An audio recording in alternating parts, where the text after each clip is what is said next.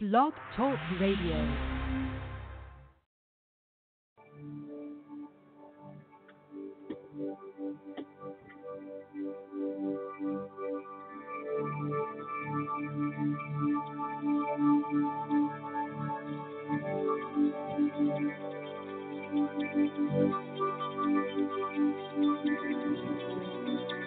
Welcome to Restoring Grace Radio on blogtalkradio.com. My name is David Fournier, Senior Instructor here at Restoring Grace. Thank you for joining us either live or on archives. Restoring Grace Radio is here to provide online lessons about the Christian faith, our history, our documents, and how to express our faith to a very needy world. Thank you for listening, and now, on to our broadcast.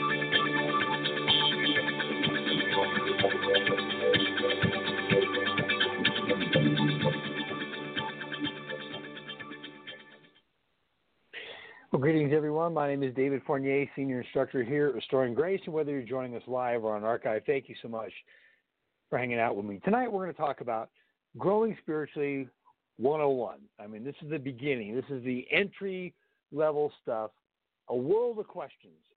I mean, how do you really grow? How do you know that you're making advances in your spiritual walk? How do you know that you're getting better at what you're doing? How do you know these things? And I think there's a lot of great ways to ask that question and a lot of great ways to get it answered, and hopefully tonight we'll be able to do that.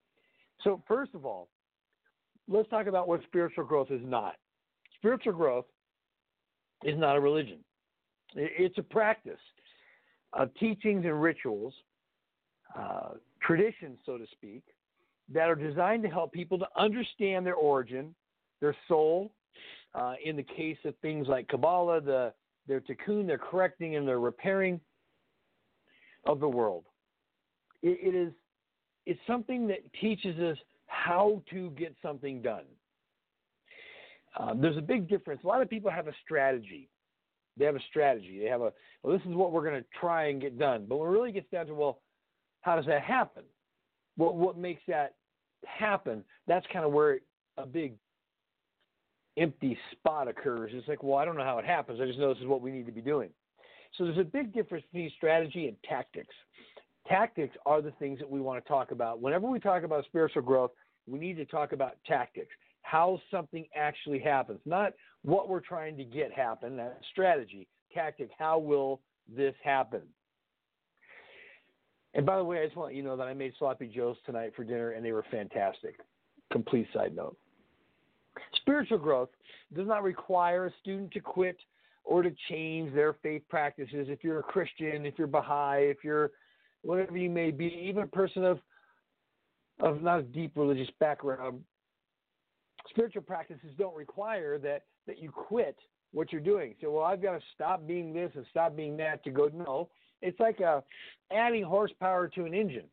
The engine doesn't stop being an engine. It doesn't stop being using fuel. It doesn't stop doing it. It's things that we add on to it to get it to run more efficient, to get it to run faster, and more enjoyable, by the way. I think the biggest challenge that people have in spiritual growth, and I'm defining this, you as a person growing spiritually, you as a person working on you to be a better version of yourself. But it requires work. It requires soul searching. It requires facing tough questions. And most of all, it requires no bread of shame. I'll explain what I mean by that. Bread of shame is a term to explain anything that happens in our lives that happens to us free. We didn't work for it, nothing like that. It just doesn't. That's bread of shame. And it's very hard.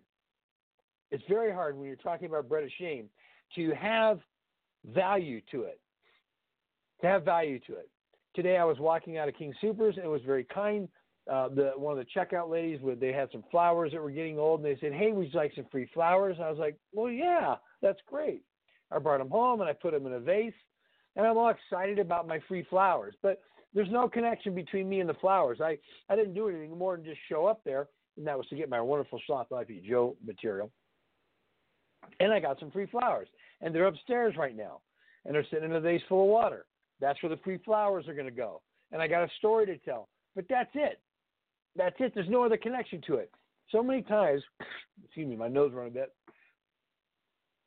So many times people get things in their life that they don't earn, that they don't work for, that it was easy for them, and there's no value in it. There's no value to what's happening. And quickly it loses its luster. Quickly it loses its thrill because there's no value to it. No bread of shame. If you're going to grow spiritually, it's going to be work.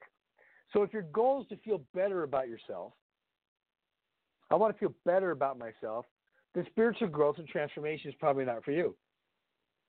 Because it's really about working. It's about removing blockages. We may have time to talk about that. It's about seeing yourself as you actually are, how your life really looks, not just to you, but how it looks to the people around you.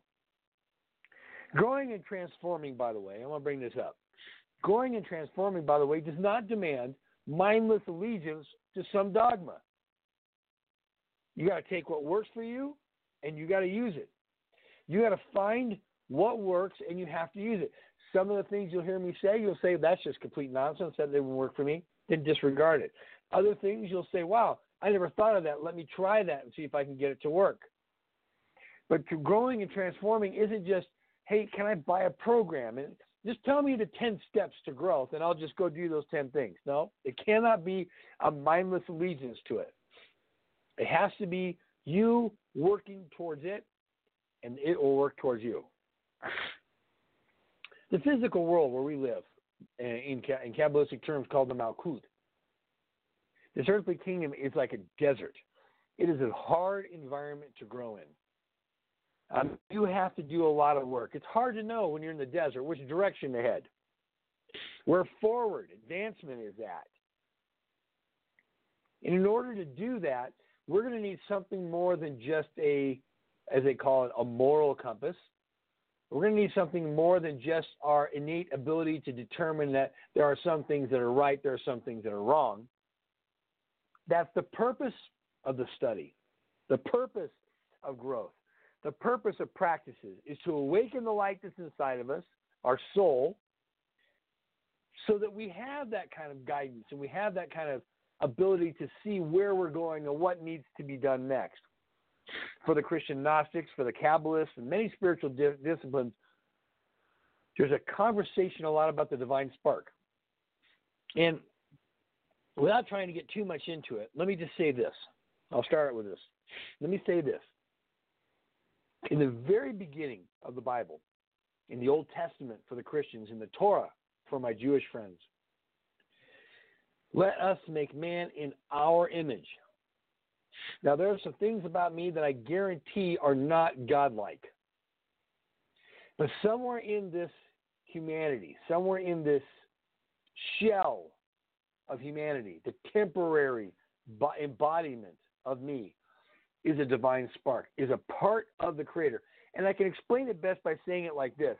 If you think of Pikes Peak, if you think of a big mountain, and we climb to the top of it, I would never do that. But if we climb to the top of it, and we're looking out all over the area, and we see all the things that are out there and the beauty of it and the clouds and other mountains, if I reach down and I chip off a piece of the mountain, say the size of like a dollar bill, I put it in my pocket, and we make our hike down, in my case, drive down, and we get down to the bottom and we go home. In my pocket, I have a part or piece of the mountain.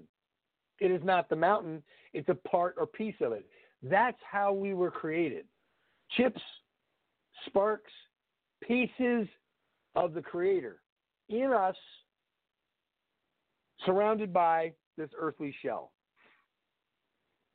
So when we're doing spiritual work, when we're transforming, when we're growing, what we're attempting to do is connect to the DNA of the Creator that resides in us. Now, I want to make sure we understand there's a clear definition. I get this all the time. You're talking about being God. You're talking about being God, becoming God. No, I'm talking about being God-like. In the Christian realm, no one thinks twice about saying being like Christ. Christ-likeness, Christ-mindedness. No one thinks two things about that. I'm not saying that you will become Jesus or you will become God. What I'm saying is that there's a part of God that is in you. There's a DNA strand of the spiritual that's already there, and our job is to awaken it, is to uncover it, to get the capote or the shells or the coverings off of it.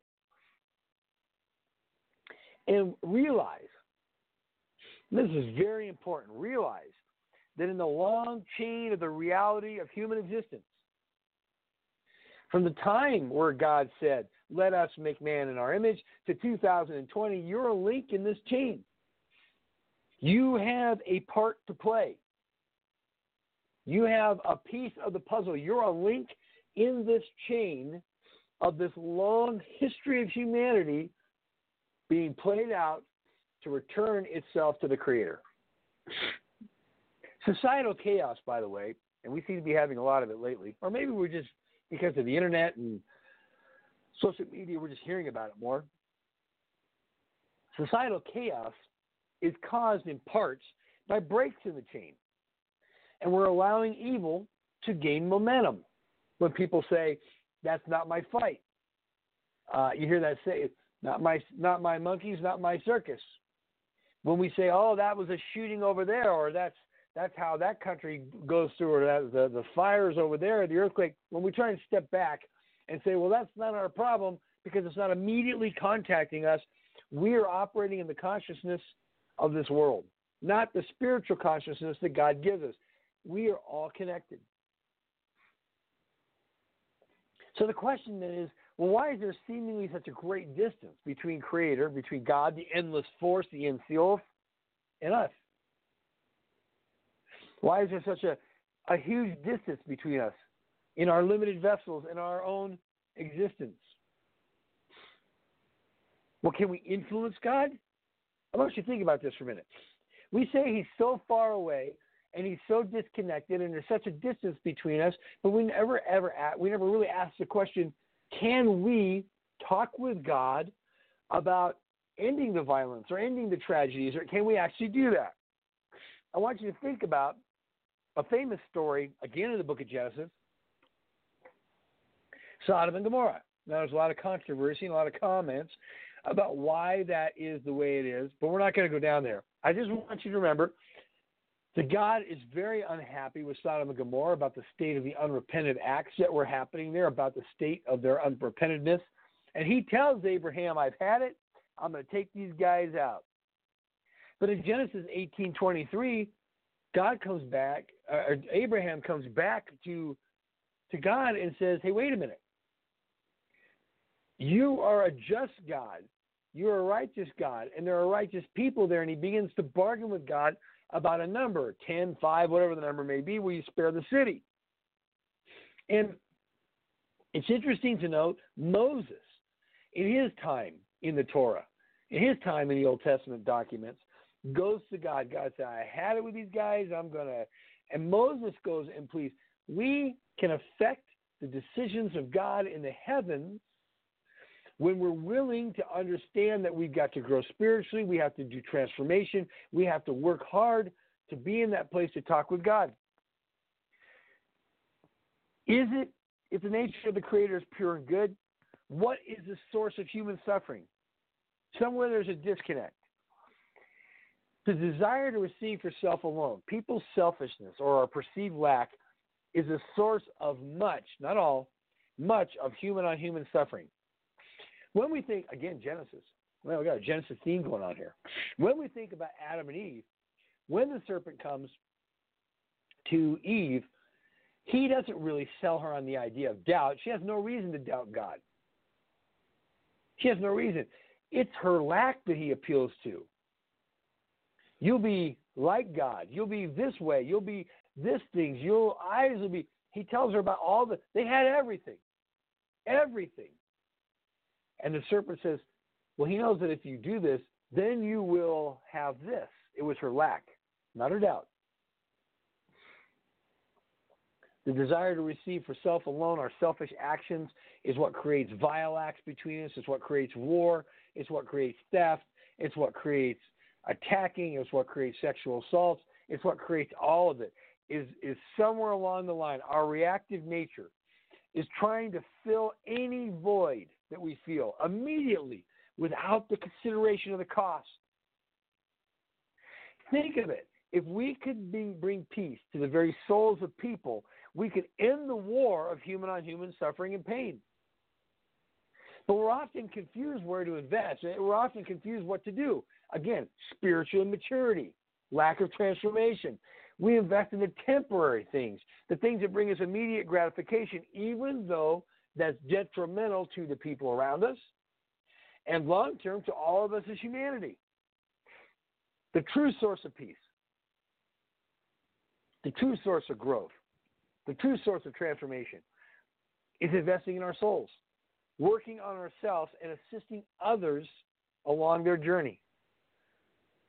Jesus said in the New Testament documents, where your heart is, also is your treasure. Where's your heart? Where's your heart? Never before in my lifetime have I seen more people's true natures, their heart, their actions played out greater than I've seen it played out on Facebook and in social media and all the different things. People aren't interested in the caliber or the content of the argument. They're simply interested in who said it. Because who said it immediately tells us whether we think that it's right or it's wrong. Even if it's right, it doesn't matter. It's wrong because of who said it. It's not about the content or the character of the argument. It's about the person who said it. You see, our hearts need to be dedicated to Creator. Our hearts need to be dedicated to the process of correction that He sent for us. And this is important because it runs on two things. One of them is we are here to perform in our own lives a radical transformation of being selfish, of being driven for our own goods and our own gratification, to transform ourselves into beings of sharing, which everything that I want to receive, everything I see to receive in my life, I'm receiving it for the benefit of sharing it with other people. And on the same thing as my trajectory, and I'm growing spiritually, the transformation is taking what has occurred in my life and saying to someone, here's something I found of value, perhaps you will too. Helping other people along their way. We're a vessel. We're all vessels. The Apostle Paul taught this in the New Testament documents. And there are vessels for honor, and there's vessels for dishonor. There's vessels that carry light. There's vessels that carry darkness.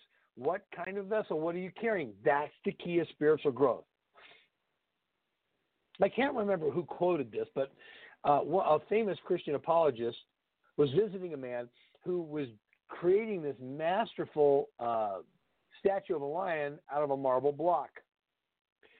And he was fascinated with this man's talent and his ability to do this and the artistry of it. And he asked him, he said, how do you know how to do that? How do you know how to take this block of marble and transform it into this amazing spot-on replica of a lion? His response back was, oh, that's easy. I just chip away everything that doesn't look like a lion. That's transformation. It's removing everything about Dave that doesn't look like the DNA of the Creator, that doesn't look like the actions of Jesus. It doesn't look like it's chipping all those things away. And we hear a lot of talk about having faith, building faith, planting seeds of faith. But the word faith to me has kind of been hijacked. It describes like a preset system of beliefs that have very little to do with anything about believing in God or transforming or growing. I have this faith, and that means I believe A, B, C, and because I believe A, B, and C, I'm going to get the D and E ending that I so deserve. Faith isn't the word I'm looking for. In spiritual growth, in transformation, it takes certainty. Knowing that God is at work in all things. Certainty in God and certainty in the process. And what does that mean? How do you do something like that? It means that we believe in God's intent for us, kavanah, that His intent is good. He says in Jeremiah, I know the plans that I have for you. They are plans of hope and an expected end. It's going to turn out okay, guys. The Apostle Paul kind of mirrors that. All things work together for good for them that believe. And that's tough to hear sometimes. There's some ugly things going on out there that don't make it feel very good. But knowing, having certainty in Creator, having certainty in God, kavanah, his intent of his heart, only when we know a person's intent, their heart, can we love them. Can we know that we're loved? When we suffer, when we endure pain, we need to ask ourselves, what is the intent of the lesson? What's the intent of this lesson? What am I here to learn? What am I here to figure out? Because I need to figure this out somehow. Somehow I've got to figure this out. Everything in life, everything that comes our way, from our families to our relationships to our kids to our job, everything has a lesson in it. Everything's present. When we meet those situations with doubt, with fear, we'll never see the connection of what we're supposed to learn because our reactive nature takes over. And we close down our mind and our reactions take over. And we're no longer hearing. We're no longer listening. We're no longer seeing. And folks, what that means is that we are destined to keep getting the same challenge over and over until we meet it and we learn it. People say to me, why does this keep happening to me? Why do I keep getting cut off and swearing at people? Why do I keep having this happen to me? Why? You're having these things happen to you because you have not mastered the lesson. Now, this is what's really important in spiritual growth and transformation. The harder the challenge we face, the harder the uphill battle it is, the more light's going to be revealed. The more transformation is going to take place in our hearts. It's a greater opportunity. There's a story of a rabbi who he has a trusted servant. And people love the rabbi, but they don't like his servant very much. And the rabbi tells his servant, I'm going to go away for a few weeks. When I come, you rent over the house, take care of all the needs of the people while I'm gone. And he leaves. And no sooner does he leave, the villagers get mad. We've never liked you. We'd run you out of town, but we like the rabbi too much. And they begin to, one guy hits him, punches him. And then they hit him again. They hit him like 5 times, 6 times. The next day, 5 times, 6 times, 4 or 5 days. Now we're up to 30 or 40 times. He's been punched or beaten. Rabbi comes back and sees him all beat up. So what happened? He said, Rabbi, you won't believe it. He said, well, as soon as you left, the people, they turned on me and they started beating me and hitting on me and hitting me and spitting on me and doing these terrible things. And here I am just bruised and beat up. He goes, I hate them for this, that they've done this to me. So the rabbi gathers all the townspeople together and said, what happened here? I'm gone and you guys do this to my servant? Well, we didn't like him and he was angry and we hit him. He says, okay. He was telling me you guys hit him 5 or 6 times a day.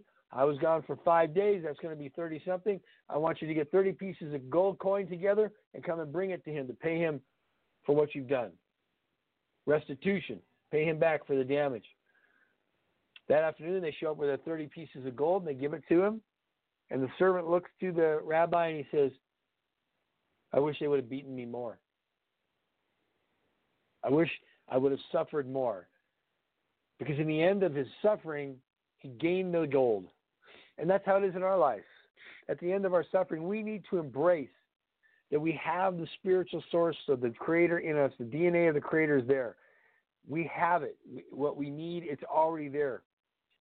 We don't need to hold services and act like, we're going to beat the drums and then King Kong's going to come eat the blonde-haired lady we have tied to the stake. And that's how all this works. A lot of worship looks like that to me these days. Beating a bunch of drums and doing all these things. Usher the presence of God. We're going to call down God into this place. God came in the building when you came in the building. You have a spark of the divine, an image of God created in each of you. Everything is in the seed. Think about it. When you plant a seed, I'm no farmer I can't grow anything, but when you put a seed in the ground, remember Jesus said, unless the seed goes in the ground and dies, the seed goes in, and it transforms from a seed into the plant, into the tree, into the branches, into the leaves, and into the fruit. The apple seed makes an apple tree. Everything is present in the seed for the fullness of what it's going to become. Everything is present. The roots, the leaves, the fruit, everything's already there for you. We have the same essence. of God, but we do not have the completeness of God. We don't have his completeness, and that's the goal. The goal is becoming like him, becoming God-like in our attitudes, in the way that we address each other, to have an affinity with the light, likeness with the Creator. Now, the Creator is always going to be Ein Sof. He's always going to be the endless force. He's always going to be the indescribable. He's always going to be those things. But to spiritually grow and to transform, we have to realize that the equipment that we need to make that happen is already residing in us. The DNA is already there. The greatness, the opportunity, the seed level is already there. We simply have to take the seed and begin to work with it. My name is David Fournier. Whether you're joining us live or on archive, thank you for hanging out with us. And I look forward to a next episode with you. We have several great programs coming up over the next couple of weeks. Stay tuned.